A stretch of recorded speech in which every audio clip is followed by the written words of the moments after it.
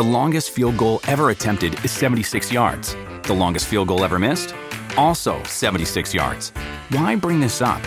Because knowing your limits matters, both when you're kicking a field goal and when you gamble. Betting more than you're comfortable with is like trying a 70-yard field goal. It probably won't go well. So set a limit when you gamble and stick to it. Want more helpful tips like this? Go to keepitfunohio.com for games, quizzes, and lots of ways to keep your gambling from getting out of hand.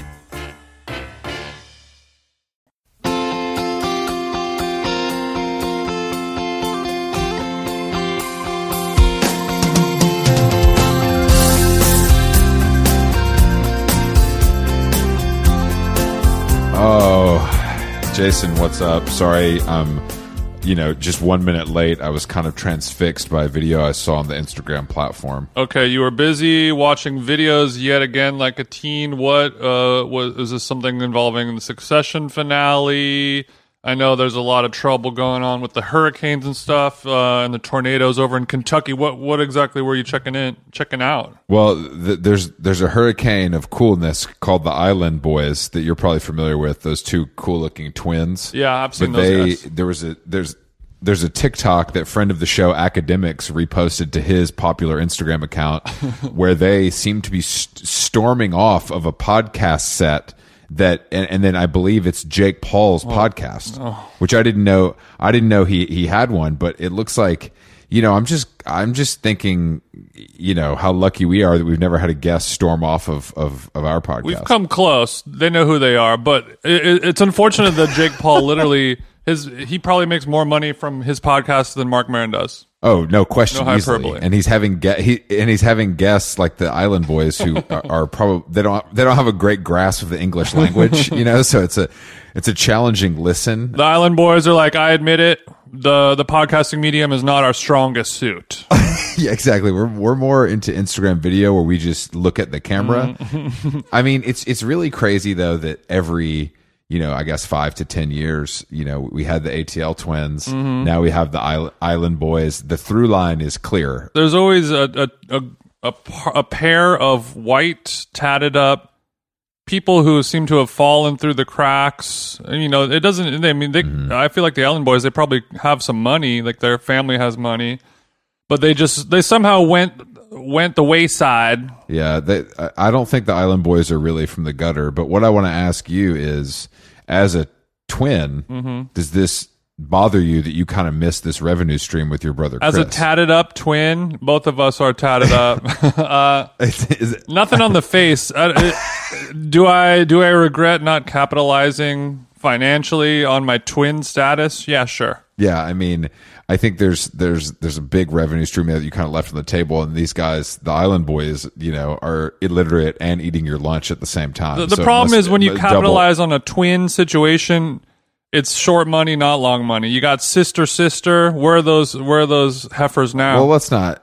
Don't bring Simi Hayes. Where the ATL twins? What bridge are those guys living under right now?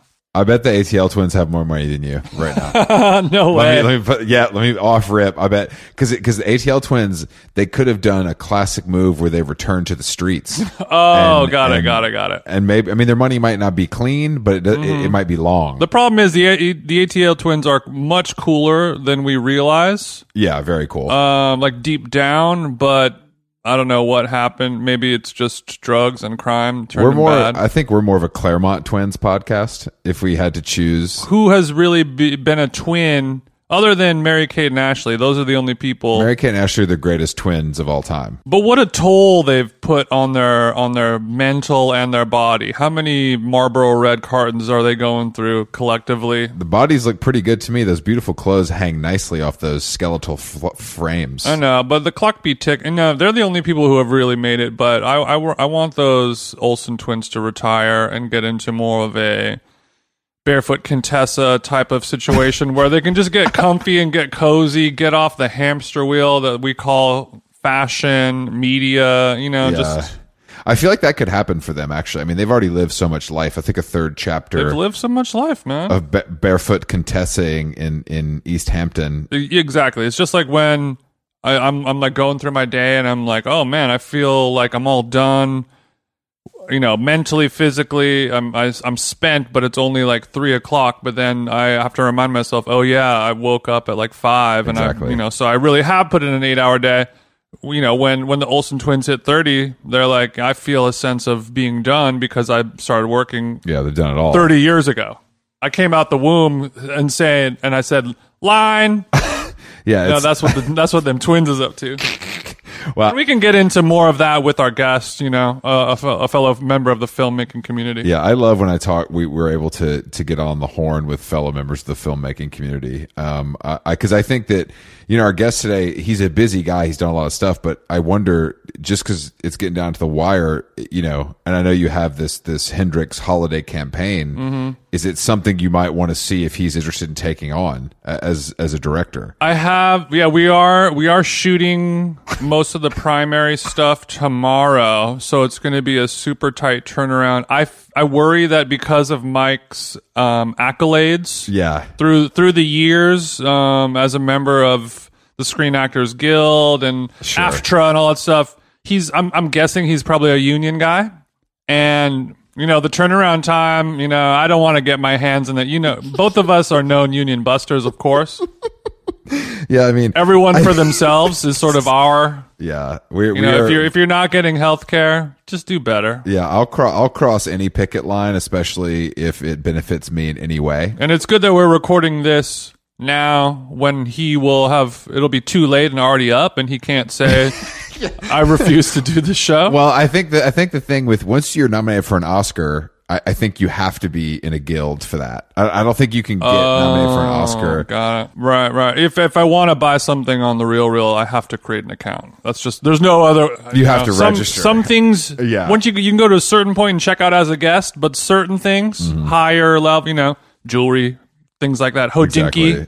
If you want to get that AP on Hodinky, you gotta register. We're creating an account. There's a 2-step verification process, most likely. I'm so sick of 2-step verification. I could throw my phone through a fucking wall. I have to. I mean, we talk about this all the time. To log into anything, you got to get a text. It's just like I'm using a computer, not a phone. I don't like when those two things cross streams. Wow, this old motherfucker. That's the whole point of a 2-step verification. But the problem for you is most people care about their security online, and your philosophy is a rare but refreshing one, which is take my shit. I don't care. Fuck it.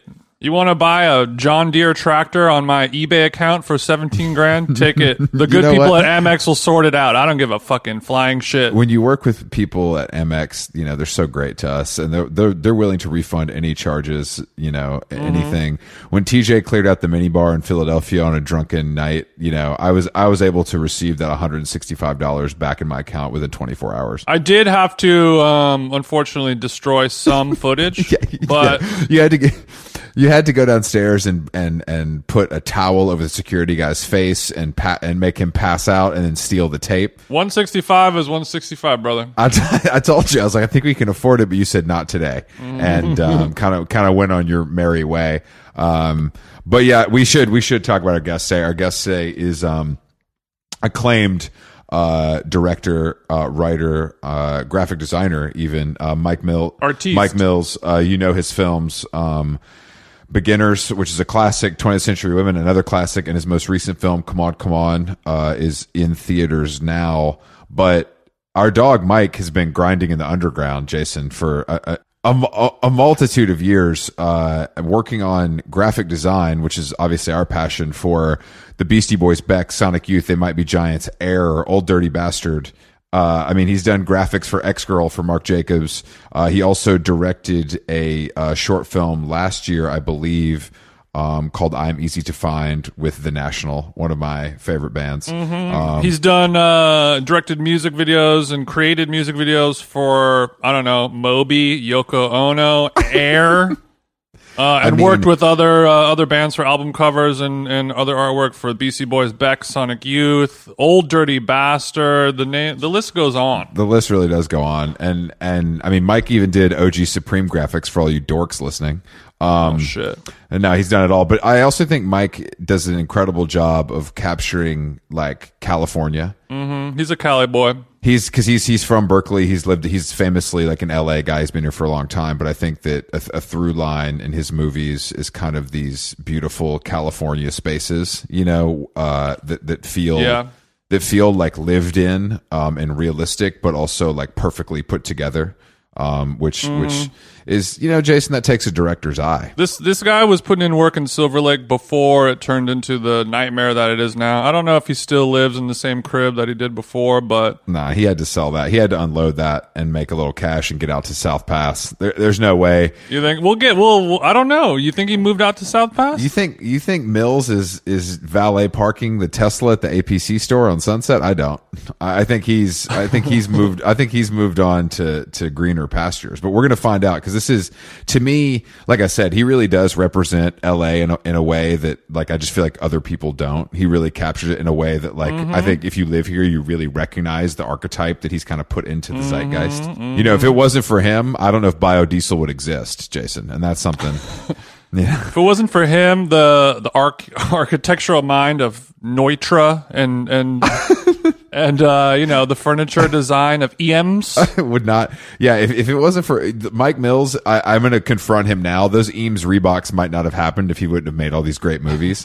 So it's kind of something we need to talk about. We need to talk about with him today. But he also is kind of the Dessner brothers from National actually did the music for Come On, Come On, and he's got. You know, and Gabby Hoffman in the movie is wearing a Minutemen shirt, which is very cool. So there's always some nice music cues as well. The guy loves music, you know, he loves music that's actually good, unlike you. So I hope you guys are able to relate on. He is a Talking Heads fan, Chris. Oh, that's big old. I think that's his favorite band. Maybe that's probably true. That's probably true. We can't agree on everything. What are you doing over there? There's currently construction going on in the hallway. So, hold on. I'm sorry, Jason. Is our podcast interrupting you getting your skylight installed today? It definitely is, Chris. Oh wow, that must be nice, guys. I just want you to know that this podcast is only doing okay. I think Jason negotiated a pretty great deal on his skylight installation. Well, it's like I said before, Chris. It's not a skylight. It's a sky tube. Where instead of being like, you know, a 3-foot long rectangle, yes. This is more of a 14-inch diameter tube that will go into. Okay. We have a corner of our hallway. It's a little dark. It's dark. There's no windows. Just the way that Neutra laid it out. He didn't think of everything in terms of where the windows are hitting the morning light and as well as the afternoon light, which is kind of important for California's magic hour. So we're gonna have to put in a 14-inch tube in the ceiling, and you know he's got the Sawzall out. We have to move some recessed lighting around. It's you know, so is this a one-day project or is this a multi-day project? It should be a one-day project, yeah. But nice. that one day that is happening is on a Monday when we don't do podcasts, but we are doing a podcast today. So you had to move. I had to. You know, Joaquin his schedule is as busy as ours. So luckily with Ableton Live, I'm able to, and he could definitely hear me saying all of this right now. He's like, so we can shoot around. We can shoot around your schedule, is what we're saying. Well, I'm able to clean up his hammer pounding in post. Okay. Because I don't want I don't want there to be anything like kind of obscuring us talking, because that's kind of the whole point of the podcast. So if that's a good tip for recording. Well, I think something I've learned from the Jake Paul video I just saw is that, you know, because they're recording their podcast outdoors poolside. Oh, okay. Which is maybe that's something we should look into once the weather kind of takes a turn for the better here in LA. I think that's smart. All the biggest podcasts record outdoors because the sound is so much better. It takes me back to our Sam Hine episode where he was in Shelter Island and we could hear the birds chirping, and I was like, "Bro, are you outside?" And he was like, "Yeah, of course." Like we were idiots. You know, sometimes it works. It depends on what our noise bed floor is, but we don't want to get into that. No, we don't. All right, let's give Mike a jingle and get into it. How Long Gone is brought to you by our dear friends at BetterHelp, Jason. BetterHelp, you know, the summer travel season is coming up. Luckily, my BetterHelp therapist also fancies themselves a bit of a travel agent. So for maybe the first half of our sweet sessions, we were spent obviously off clock, going through, hotels, ferries, car rentals, restaurant recommendations. It's as if I have two wives. I have two wives inside of me, and yeah, sure. Yeah, so it is a fun way to find and connect different therapists. You get one that you really like. You guys are gossiping. You guys are chit-chatting. You guys are talking about your personal interests. Next thing you know, it's time to actually do the work. So it feels good building those mental health relationships with people you actually like. And on BetterHelp, there are so many different therapists to choose from. I don't like anyone. If you're thinking of starting therapy, give BetterHelp a try. It's entirely online, designed to be convenient, flexible, and suited to your schedule. Just fill out a brief questionnaire to get matched with a licensed therapist and switch therapist anytime for no additional charge. Get it off your chest with BetterHelp. Visit BetterHelp.com/howlong today to get 10% off your first month. That's BetterHelp, HELP.com/howlong. Nice. How Long Gone is brought to you by Nutrafol. As you know, hair thinning is quite complicated. Like your skin, hair is a reflection of your health.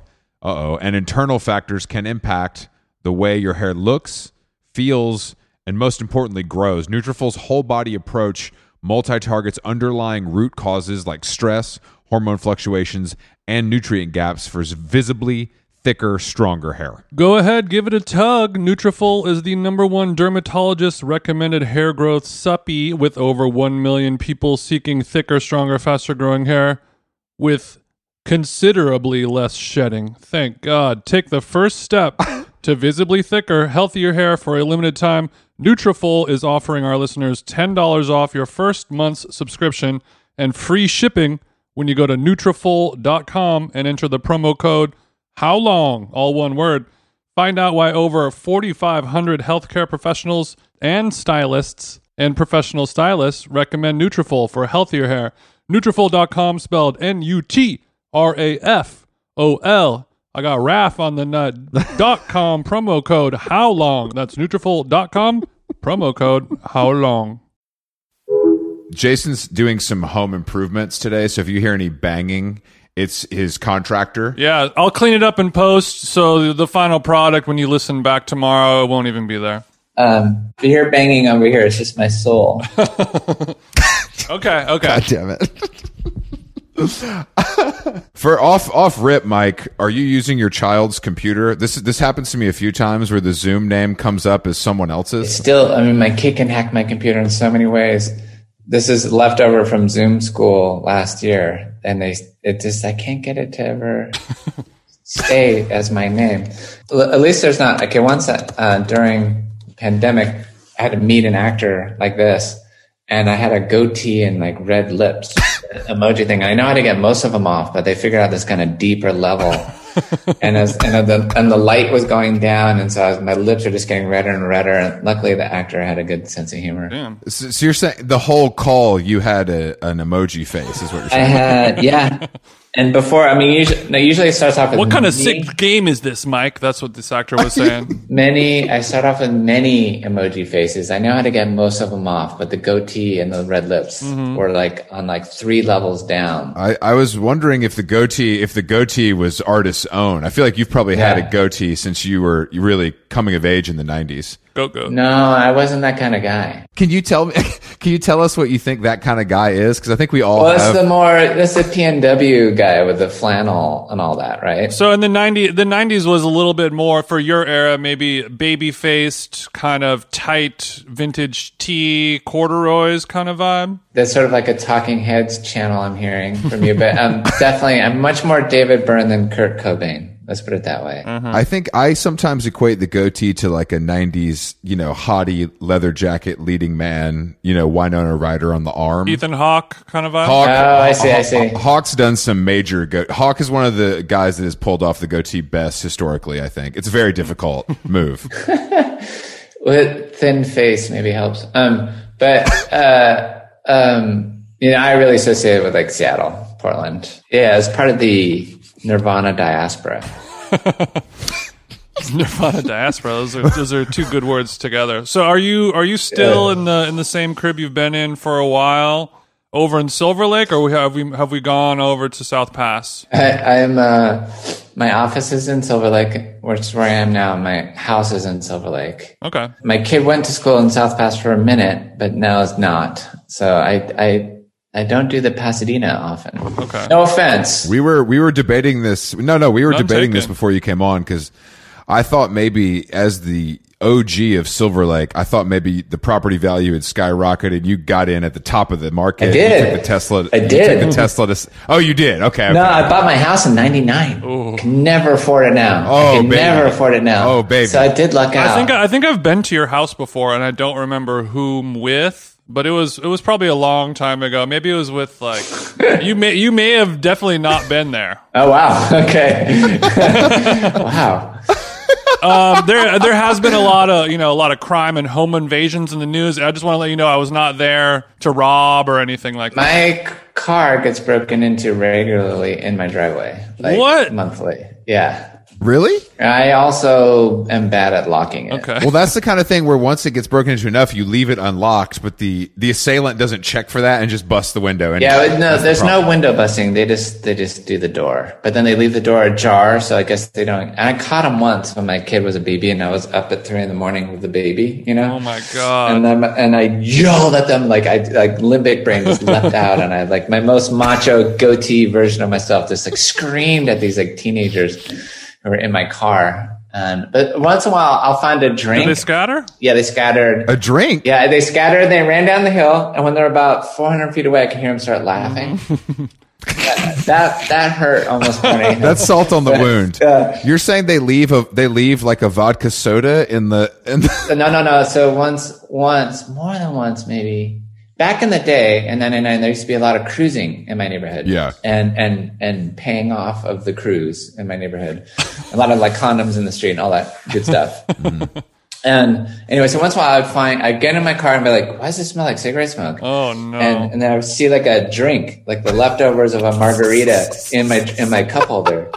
And that's really disturbing. Because like, what happened? It's been lived in. What happened in this car? It felt a little lived That's in. definitely that's getting complicated. How does that feel when you have, I mean, I don't, obviously, if you bought your home, what is that, 20 years ago? More than 20 years ago? Yeah. In dog years, yes. in a nice, desirable neighborhood, and you're dealing with people breaking into your car and just living in it for a night on a constant basis. Does that ever make you want to leave and go somewhere else? No. It's one of the cooler parts of my neighborhood. It's like a little bit of life. My neighborhood started off like I could afford it, and it was more bohemian or something, whatever. Not like Silver Lake. I remember the first time I heard Silver Lake used in that way, and I was like, what are people talking about? Like, Backdoor Bakery? Like, what are they talking about? Like, What are they talking about? And it had the derision built in already, like the like jealousy and derision all, stewed together. And I was like, what the fuck?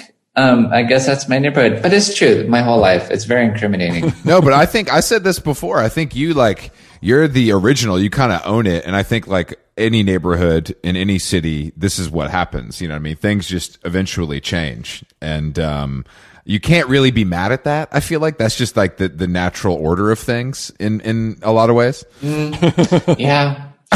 I don't know. Well, when I moved in, I got my house. I stayed at my friend Claire Crespo's house for years around the corner. So I just literally walked around the corner to open house and found my house. So there's a whole crew of people who were here earlier that sort of, let's call it the Beck diaspora was here. And little Elliott Smithy in there, maybe? Yeah, sure. Elliott Smith adjacent, Beck diaspora, Maine, and everyone, all my friends, it is true. All my friends I'm thinking of who lived here who are truly the OGs. They all knew Beck in some fashion. And I think Beck lived here, right? Didn't he? I'm sure. At some point. Sure. Anyways. I'm sure. Anyways, they all really treated me like a gentrifier for the amount that I paid for my house and as just a lame-o. And so anyways, I've had both sides of the experience. But I love it.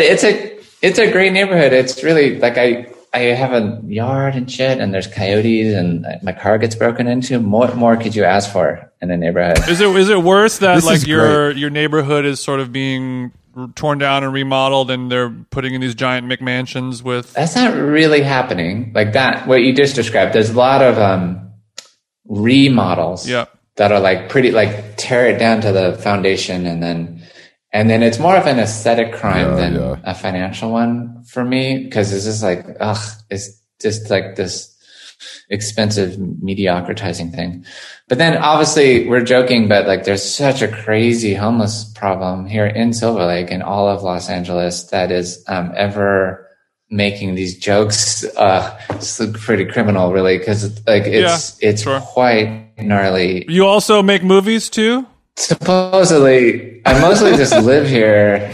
Yeah, making movies is just a weird way to get to live here. It's part of the, the fee. Yeah. We thought, I was under the. I thought you were kind of like a real estate guy, but I guess you're a director. Oh, that's cool too. I mean, that's cool too. It's a side gig. You gotta pretend that you're doing something so you look cool when you eat at Botanica. Actually, before we get into your film, I did want to talk to you. Speaking of Botanica, of sort of like the proto Silver Lake hipster restaurants of your era, like in '99. That was before our time in Silver Lake. Backdoor Bakery. Do you guys know about that? I remember back. So that was on Silver Lake Boulevard, right? No, you're right. It was on Silver Lake, and it was right by Nettie's. Do you remember Nettie's on the corner there? So Nettie's was my jam. So when I first started coming to LA from New York, and I was doing film, doing ads and videos, and staying at Claire Crestova's house, and I was at Satellite, the production company. Mm-hmm. So Satellite got me like a crazy, like a meal ticket at Nettie's, which was so nice. And I would just walk down to Nettie's. It was like my cafeteria, and Nettie was there, and I do miss that version of Silver Lake. It was just a little more accessible on like a lot of levels, and there was great food. But do you think that anything like that exists in LA anymore? Because even somewhere like Highland Park is already torched to me. Like, you know what I mean? I don't know if that's able to exist anymore. Well, there's lots of neat pockets, I find, of little things. But whatever, this is all so incriminating because we're all talking about our three white guys' taste, right? And our sort of privilegey taste bubble. We haven't even brought up Sweetgreen yet, Mike. Wait, just Sweetgreen. wait. I feel like I don't feel incriminated by Sweetgreen because I don't go there. But I am so very incriminated by Botanica because I love Botanica and I love everyone that works there and I love the restaurant, and me and my kid go there, and like it's like we go there a lot. So I'm guilty as charged. It's your local eatery. That's okay. Well, so I can walk there, and they're really nice to my kid, and my kid like folds their napkins sometimes, and you know what I mean. It's like a kind of a family place, and I know the people who run it just from going there a lot. Well, it sounds like you've kept up the neighborhood vibe that you're looking for in your own way, which is the whole idea. No, I do. It's a great place to live. It's really. I was just talking about it to my kid. You were living in New York before you came. You grew up in San Francisco, but then or Berkeley or whatever, but then you went to New York. I was born in Berkeley, grew up in Santa Barbara, and then went to New York when I was 18 and lived there for 15 years. And I'm kind of dying to get back, to be honest. Hell yeah. I love to hear that. As a person who recently decided to get an apartment in LA, but kept mine in New York, you have to go tap in. I've never felt more drawn to New York since before spending all this time in LA. It's like so necessary. And my kid is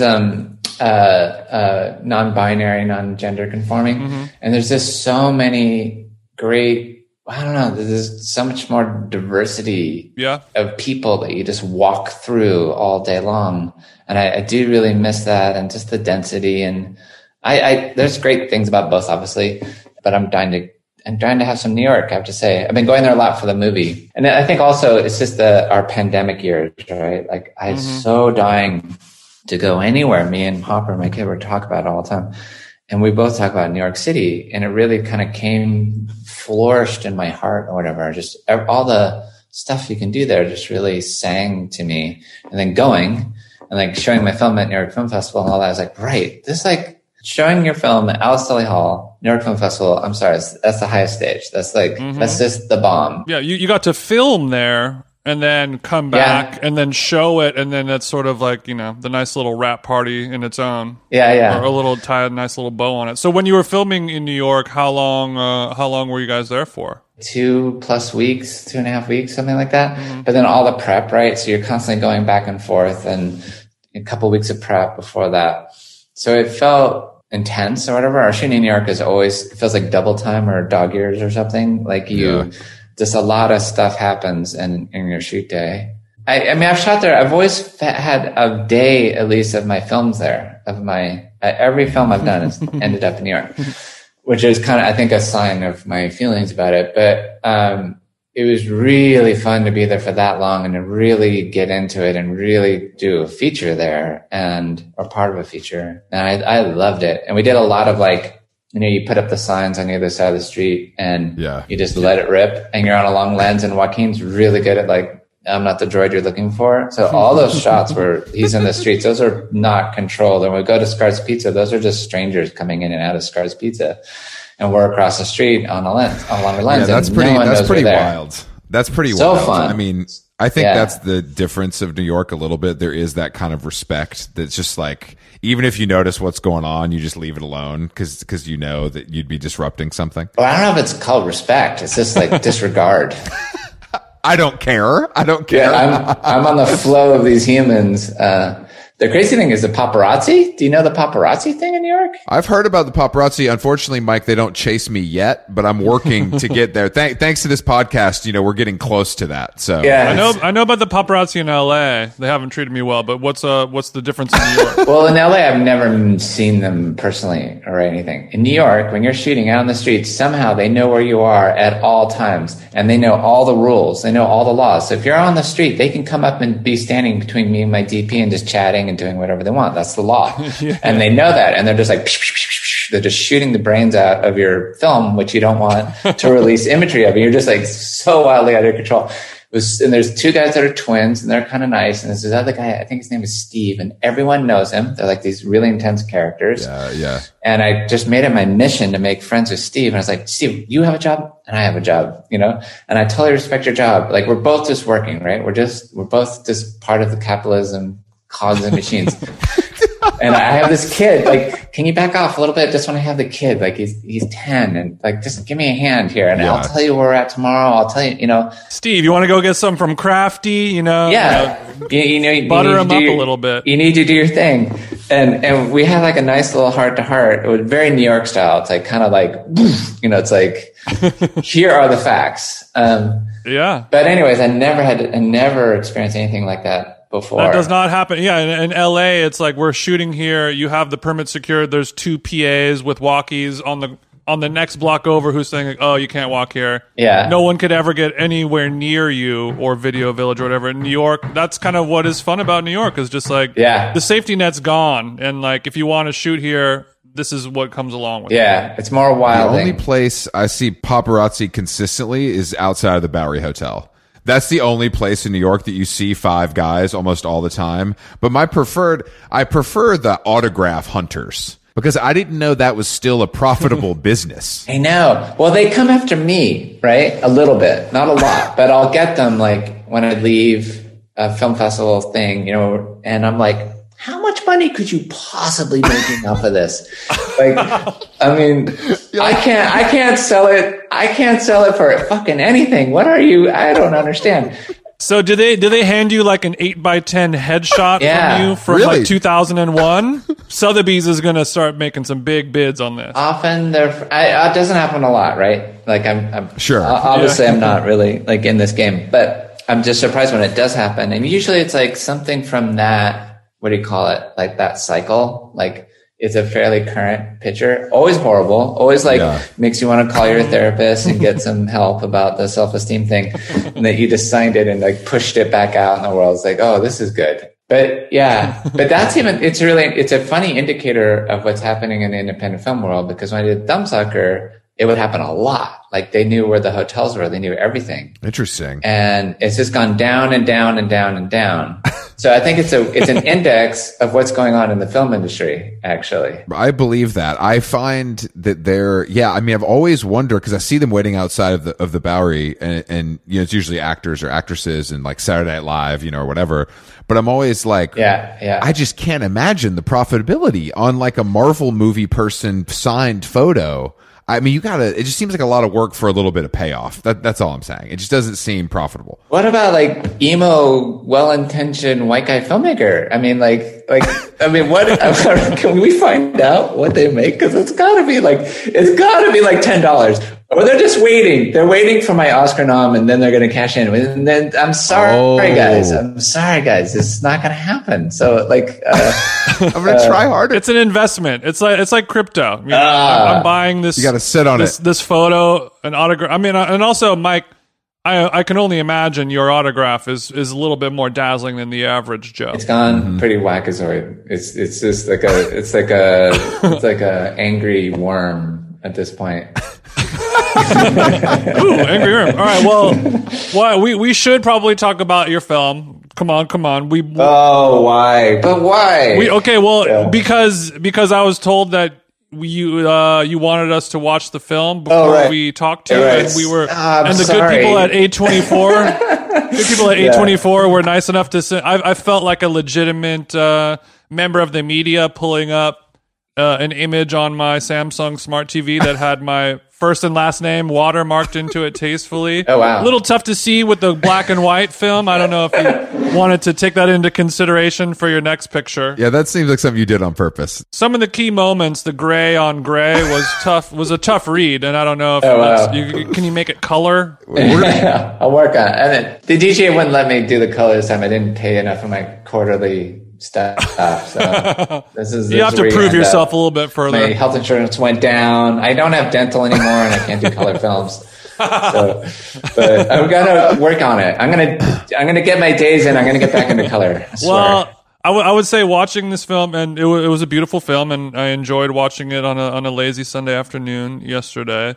And the main thing, it kind of, the first thing that struck out to me was it made me jealous, or it reminded me of a feeling that I had when I was younger, of being jealous of other people's childhoods or families where their parents or their families were like very interesting and emotionally open with their children. And I think that's like a thing that Chris and I may have not grown up with quite as much. Our parents are very sweet, loving, amazing people, but watching a little 9-year-old have this adult conversation with somebody and discussing real life emotional things, I was like, fuck, I wish I had that. Do you guys want to talk? There's anything you want to talk about? Because I'm here for you.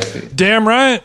What's your Venmo? I think it's funny, as I've gotten older, you're able to have more of those conversations with your parents than you were when you were younger. But that it doesn't hit the same because you're on, a more equal footing or a seemingly more equal footing. Yeah. Sure. But I do think that kids today, at least the ones that I have access to, which obviously isn't a lot, they are a little more, depending on the parents, of course, but I do think that they're a little more willing to talk about this stuff than maybe our generation was. Because of films like this? They see it places. The line, when you go to, come on in the theaters, the line of kids isn't long.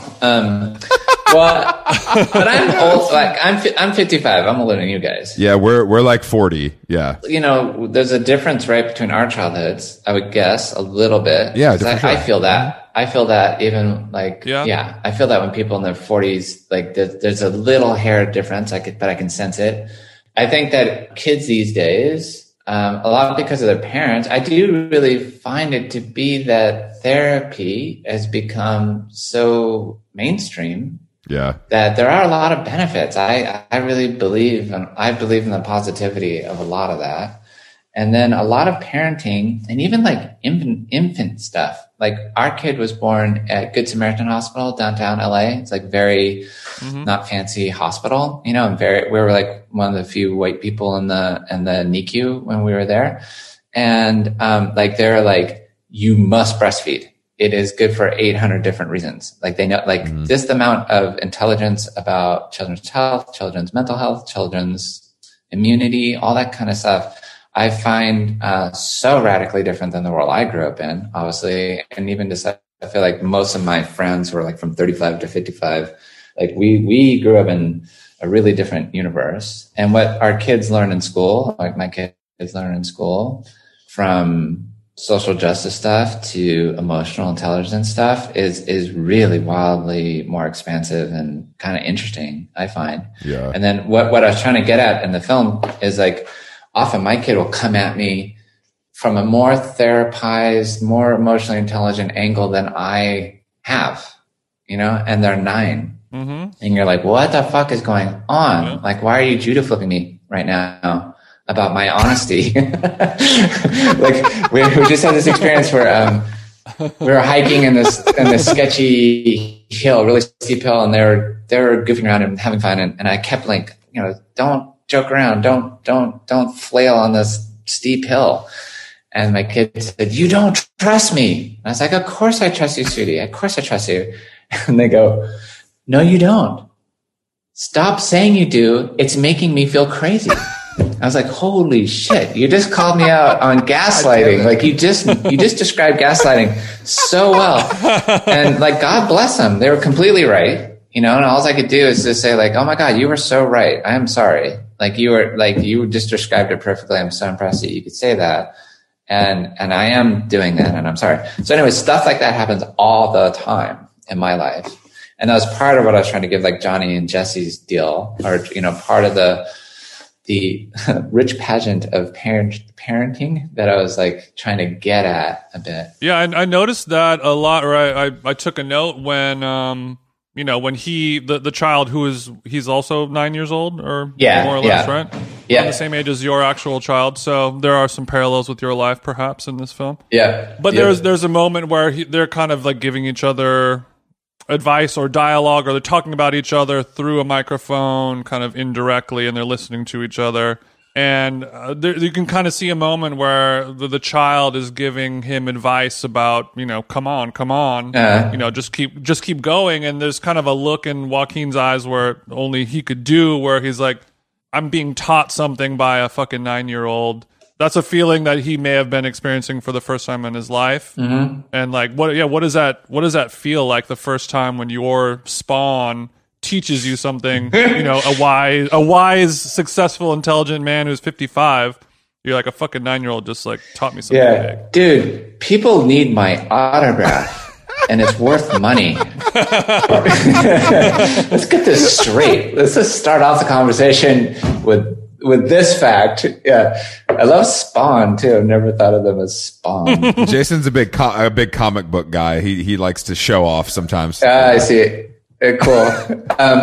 The thing is that it doesn't just happen once. It's constantly happening because they're constantly at a new level and constantly kind of re-showing you this new software that they acquired that you didn't get the notification of, and shifting all around what they're interested in, what's valuable, or what they can articulate. So you're always a novice, or I feel like at the beginning when they're younger, it's like, it could be like every person has been weaponized in a new way, or you just figured out the rules or how it works. And then poof, like there's all these new rules. So that's constantly the feeling. So like in the script, I did make him an uncle to get it away from being so much about me and my kid. Cause it's the first time I did something that was based on someone who's alive and a child. And that stopped me for years because I didn't know how to do it without like just crossing all their privacy boundaries or casting too strong a shadow across their path. Right. But then the uncle thing stayed or worked because that's actually how it feels being biological dad. You're like constantly not knowing what you're doing. I've heard that before from other fathers, that not my own so for some reason, but other fathers I've heard from. If you want me to talk to him, I can do that too. It's part of my service. But it's really true. It sounds like a truism or something, but it's pretty wild. And it kind of does really make you reassess the world all the time in different weird ways.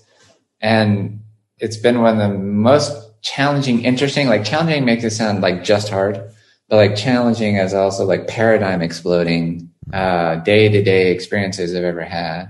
Challenging is good. This is the first movie you've made since having a child, though, right? No, 20th. They were born in the middle of writing that script. Oh, it was the middle. Okay. And then that took so long too. They were like 3. I remember being like, my kid is 3. Why isn't this movie done? You know, well, so if you had your child later in life by normal standards, was there a part of you when you were younger, maybe in your 30s or 40s, or I mean, I guess, 30s, where you're like, I don't see a need to have a child, or I don't have a desire to have a child? Did something shift, or was it just you were busy and life caught up with you? I was busy. No, I wanted it the whole time.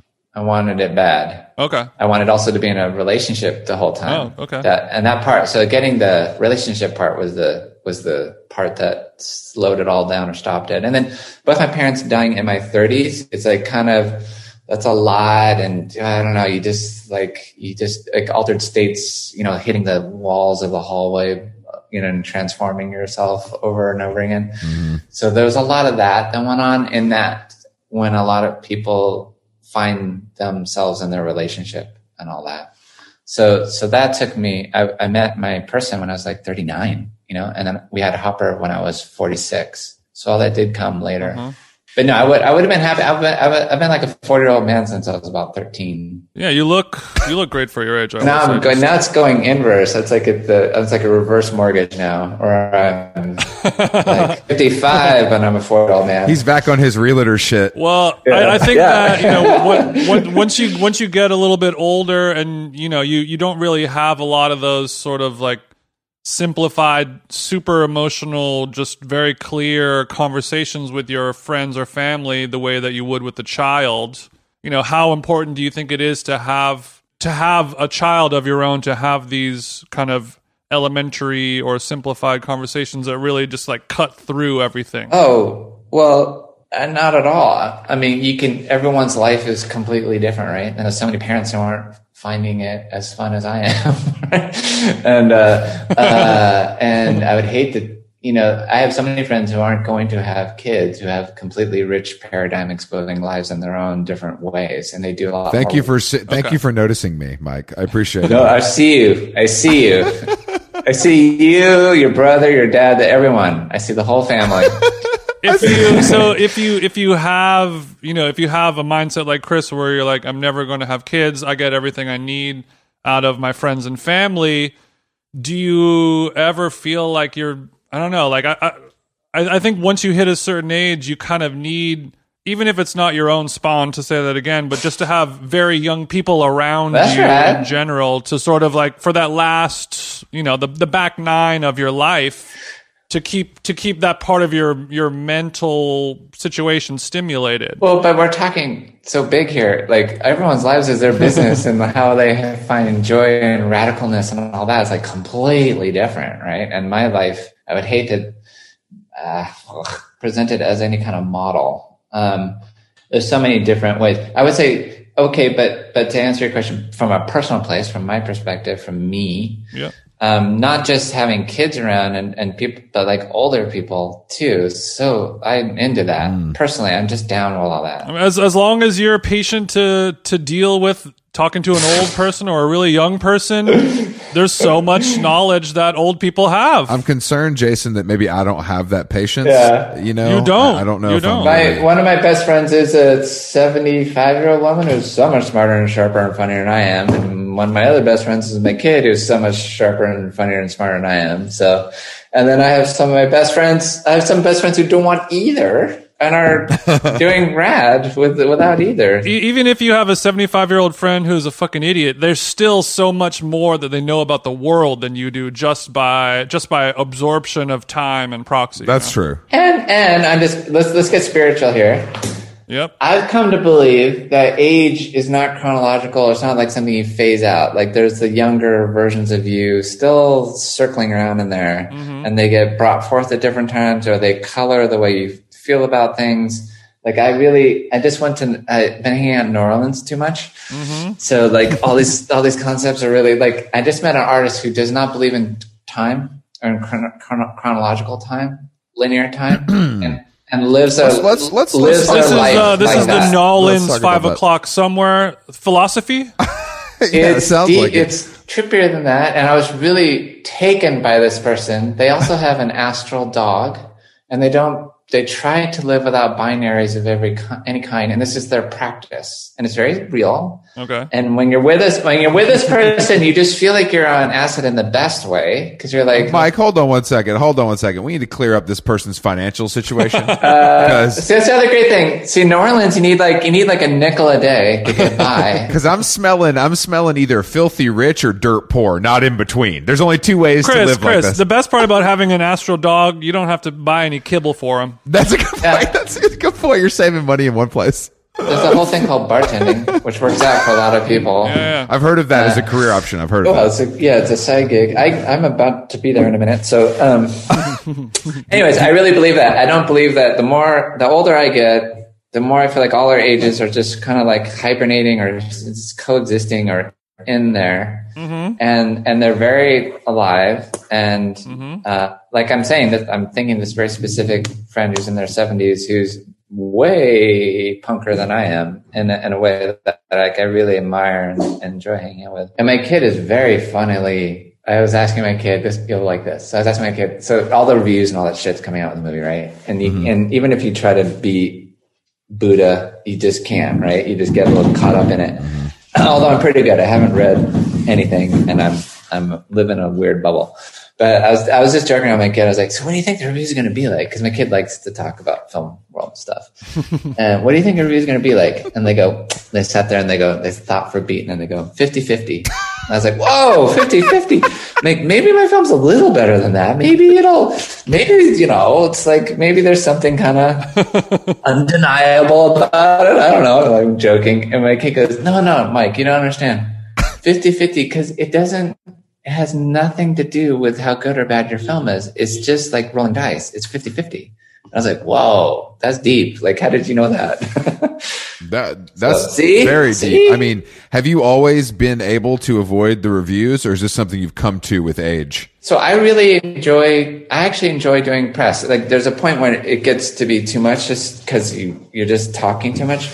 But to me, it's like part of the film process. It's kind of how I know the film got done. So many journalists, people I meet, I feel kind of similar to. Like, we like movies and culture and like talking, and it's like it feels comfortable and kind of an honor to like have anyone want to fucking witness you, talk to you, blah blah blah. It's like a privilege. Mm-hmm. It's a privilege. So I'm down with all that. And then like last time I decided to be kind of ambitious with 20th Century Woman, because I'm really not super ambitious in some ways. And I was like, fuck it. You only live once. I'm going to go for it. I want a profile. I want to get into the game. I want the whole thing. You know, I'm going to be brave enough to admit all that. I want to go on Ellen. And so I read a lot more stuff, and I read like where you are on the award circuit a lot. I got into it all, just also you can be informed when you're talking to your distributor and blah, blah, blah, you know? And you learn a lot of stuff. There's some really bad reviews that I thought about a lot. Like Richard Brody called me sententious. Is that the word? And at first I thought, wow, did Richard Brody, who always hates me, did he compliment me? I had to look up the word. He would just be laughing his brains out right now. It's one of the most nasty things you could say to someone. It's like, you're just so pretentious and high and just like a kid said, well, a word like that, 50-50 chance is going to be good or bad. Exactly. We have to look it up. It's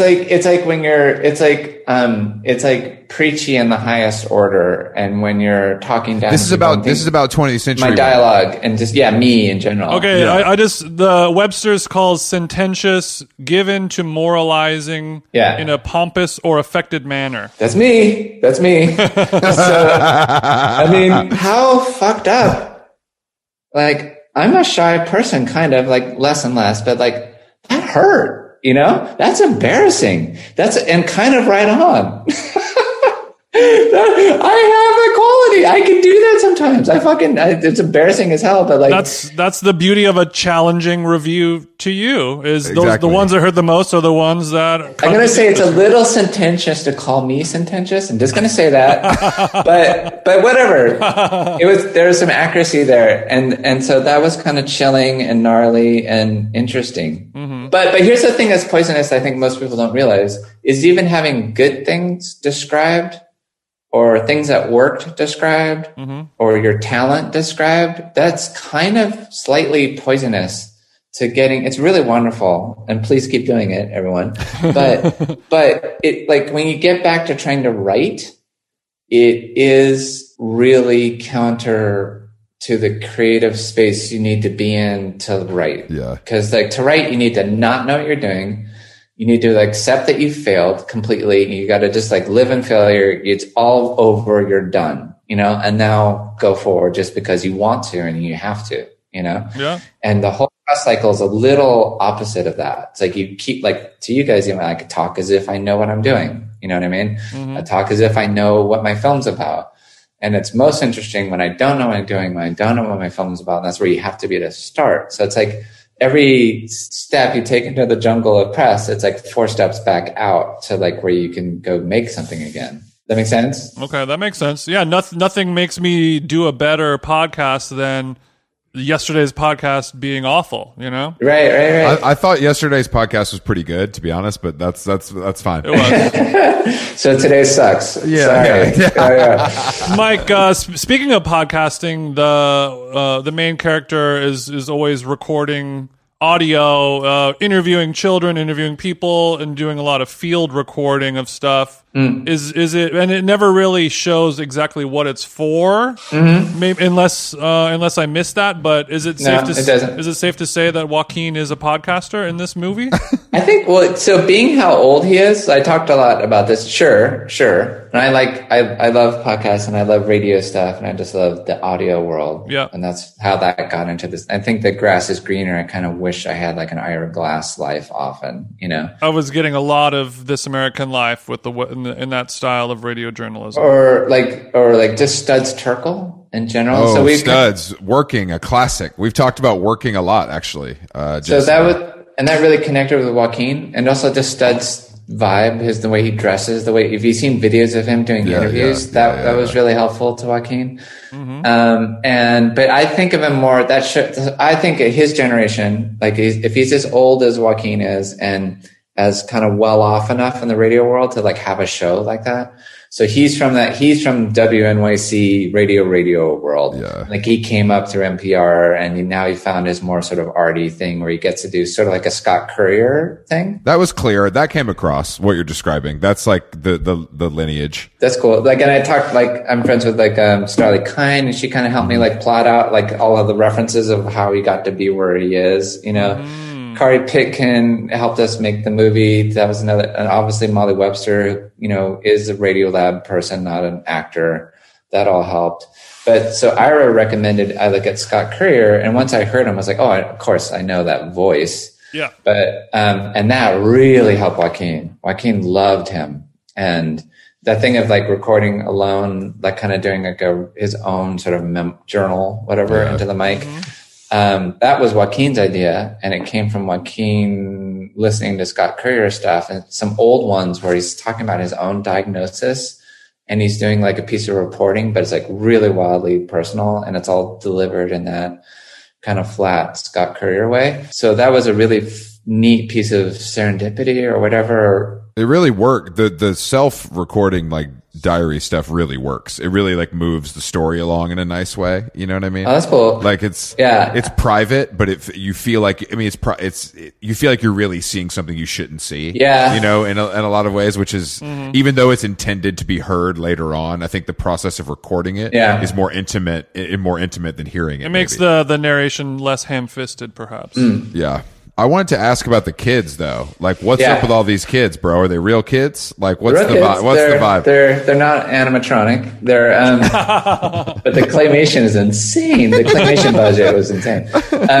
They They are non-actors that are from the cities that we shot in, and we would usually make Kari Picken would go ahead of us and like make a connection, usually with a school. So it was like the Bog School in Detroit, which is this amazing place, and the Homer Plessy in New Orleans, which is another just sort of amazing community school situation. And I had a bunch of questions, but like, you know, like any interview, Joaquin's really good at doing interviews, or just really good at like being in with someone, like the energy of being connected with someone. And Joaquin had this hurdle to get over of like, I don't know, 20% of the kids like, you're the Joker. And like when Joaquin walks in the room. Yeah. And Joaquin had to like do like a full, I'm not the droid you're looking for, like really It's not hard. the Joker, it's just Joker. Yeah. That's tough. So Joaquin had to do this like, oh, that's cool. Let's talk about that later. And then get right into it. I think it was both just Joaquin's soul, Joaquin's particular personality, Joaquin's sensitivity to power and power inequity, Joaquin's real love of kids, and also his powers as an actor. He was able to kind of and just be there, and it was really lovely to watch. Because we were debating that, my girlfriend and I were debating. I'm like, I feel like some of these are real, but maybe there's a couple ringers in here. I don't know. No. You know, those are all totally unscripted. So there's one girl at the very beginning. She's in Detroit, blonde girl. She does have an acting background, but then we didn't do any of the lines. We just interviewed her. Yeah. But everyone else isn't even that. They're just like kids from those schools. Well, going back to the first point I made about this film sort of making me jealous of other people's childhoods, that watching those little scenes of interviewing the future of our humanity, it's one of the only things I could really be hopeful about the future of our Earth, is just like how much more exponentially emotionally advanced they are with communication and just getting the ideas across. It was so nice to see, a fucking 12-year-old kid just be so aware of their own emotions and what they need to be doing in life. The kid who said like his mom told him he couldn't cry, that was fucking rough, bro. That was fucking rough. Elvis is amazing. His name is Elvis with an E. Elvis. and he lives in he lives in deep Chinatown with his, he described another piece like, I am Chinese American. My parents are Chinese. Because he was born here. And he's growing up, with just an utterly different world than the one I know, and is so articulate. What I really wanted to do with those kids, they're not like debate team champs or anything like that, too. And they're like charter or public schools that were our focus. And but so articulate, right? Or just so willing also to be vulnerable, to make themselves vulnerable. Like the Elvis thing about talking about how he wants to cry and like kind of confronting his mom about that. Like, so brave and right on, like that he could find the words, right? Usually when you're that upset or mad, you can't find the words. And they all connect. I also find that is partly enabled by Joaquin and Molly's, like holding it for them. But I adore that. I could do that forever too. I have to say, I could make that part of the movie forever and ever and ever. You should get into podcasting then, Mike. How do you get the visual part, though? That's the part I don't understand. That's the beauty of it, brother. Do you pay extra? Because every time the podcast. Check out Joe Rogan. He's got it figured out. You know what I mean? He's got the visuals figured out. But even though this film, it's a beautifully shot, very picturesque black and white film. You obviously have an amazing eye for capturing cities in the perfect light and the perfect moment and atmosphere and spirit, but it's also a film that you could watch or that you could enjoy without any visual at all. It could be a book on tape that you walk around a park and listen to it, and it would. No, that's true. You would get your way through it. That's funny. That's funny. Let's release the movie as a podcast. Just an idea. I like it. I don't want to step on A24's toes. I don't know what your deal looks like. Yeah, we have some deals over here. We might be able to make some money if we do that. Well, we got multiple revenue streams. This whole theatrical release thing, I'm not sure it's going to work out. But you guys, supposedly podcasts are where all the money is, right? You guys cashed in? That's right. Yeah. We're very big on making money, but no, I think this movie. I was trying to describe it to someone, my trainer this morning, and I was like, you know what? It's really emotional, but it's not sad. And I think that's a nice line to walk, where it's like it pulls on the heartstrings in this way, but it's more hopeful than it is sad, which is a nice emotion to feel, I think, when you watch a movie. I think it is a lot, just all that kid energy, right? Which is totally buoyant. It's just more buoyant. A couple more questions as we're finishing up. There's a few scenes in the film where a child gets lost. Yeah. Is that something that has happened to you in your life, or what is there any significance to that? To the lost child? Well, the child doesn't get lost. The child hides. And the answer is yes. Well, in multiple scenes in the film, Joaquin is feverishly chasing down a child that he can't find. Right, but the child hid from him. I see. For one time, Power move. I think for both. well, that time was a bit of a runaway. I'm telling you what happened in your movie that you wrote and directed. Well, the director's intentions don't mean much, but That's right. It's all on the viewer, Jason. I'm a member of the press, Mike. We're equals on this. my first job, I often say this, was at McDonald's, and they taught you that the customer is always right, and I really believe that totally comes into filmmaking. I like that. But I like that. yeah, no, that totally happened. Okay. To me. My kid still likes to do that. And it doesn't quite go, it doesn't get quite as dramatic, but no, in London, we had I had an experience where like one of those big parks in the summer with a lot of people, like Hyde Park or something like that. Mm-hmm. And so when you look any which way, there's hundreds of people. And when I finally caught up with my kid, I was losing it, and they thought it was such a good time. It's so funny, and what a ride. You're just like, what don't a great you ever ride. do that again. Yeah. And they're like, They're just LOL. laughing. Yeah. Look at your You could fucking face, Dad. Pretty much. Damn, Dad, you're all sweaty and shit. Come Yeah. on, dog. Yeah.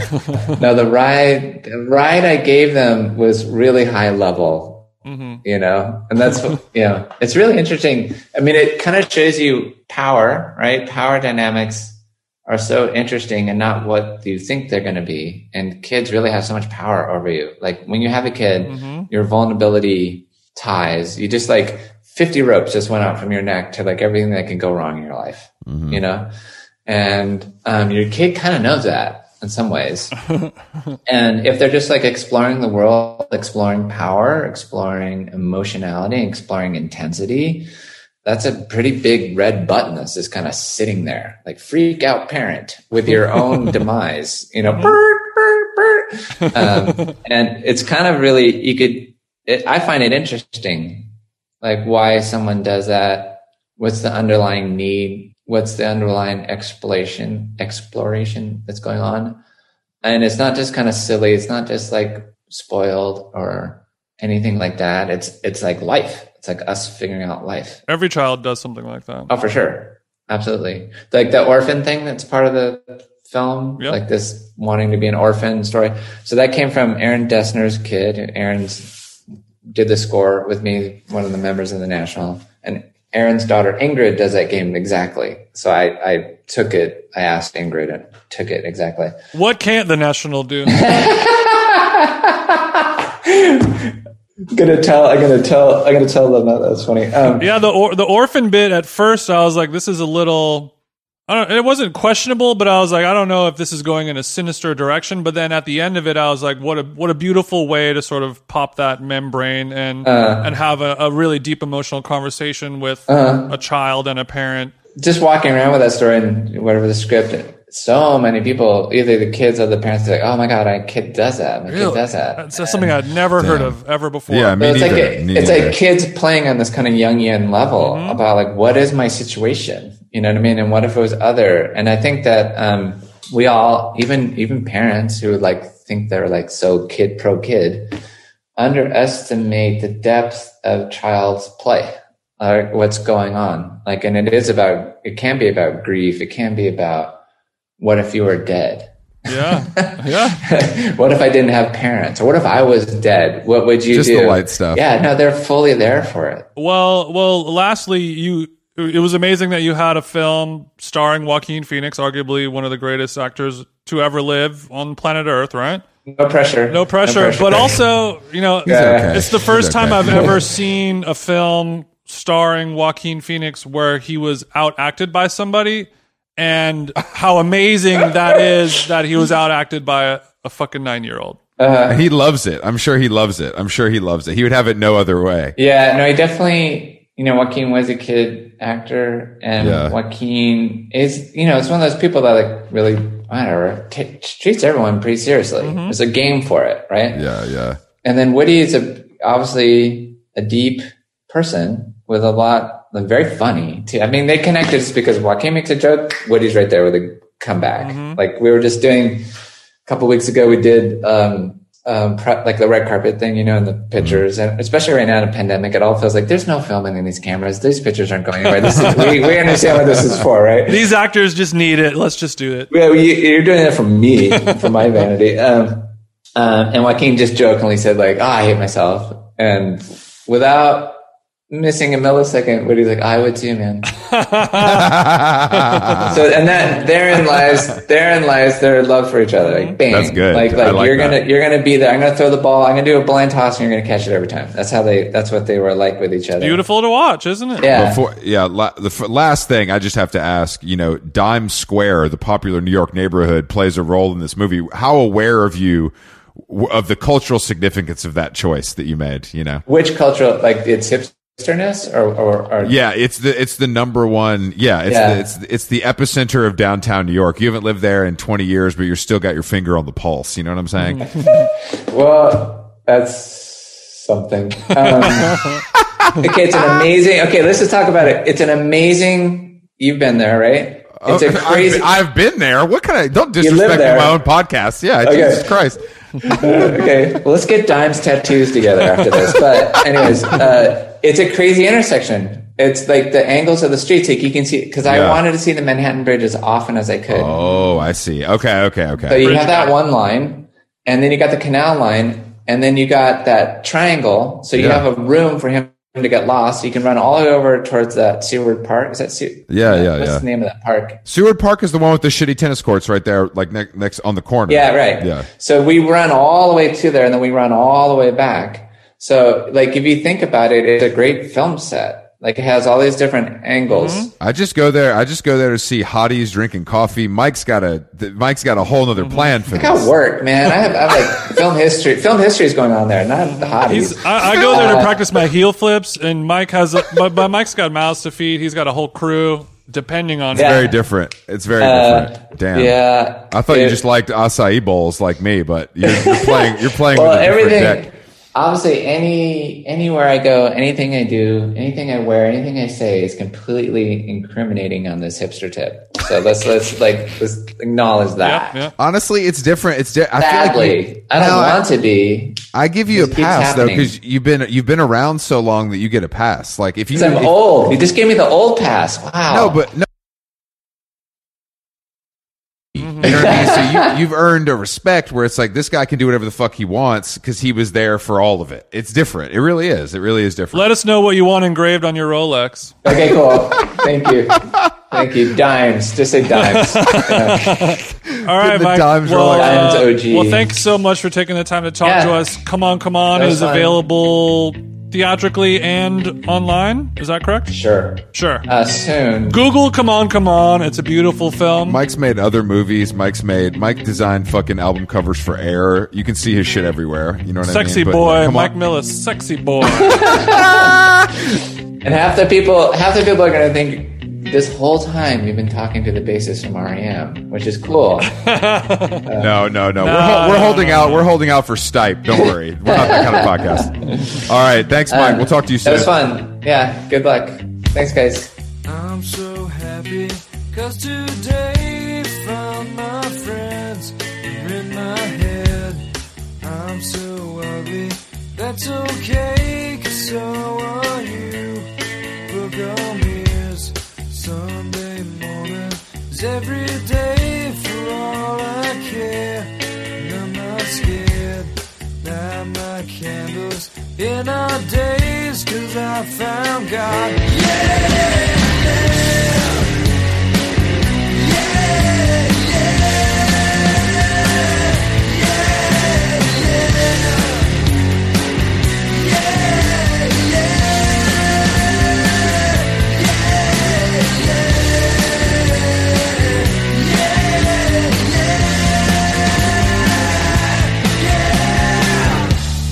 I'm so lonely, that's okay, shake my head. I'm too blind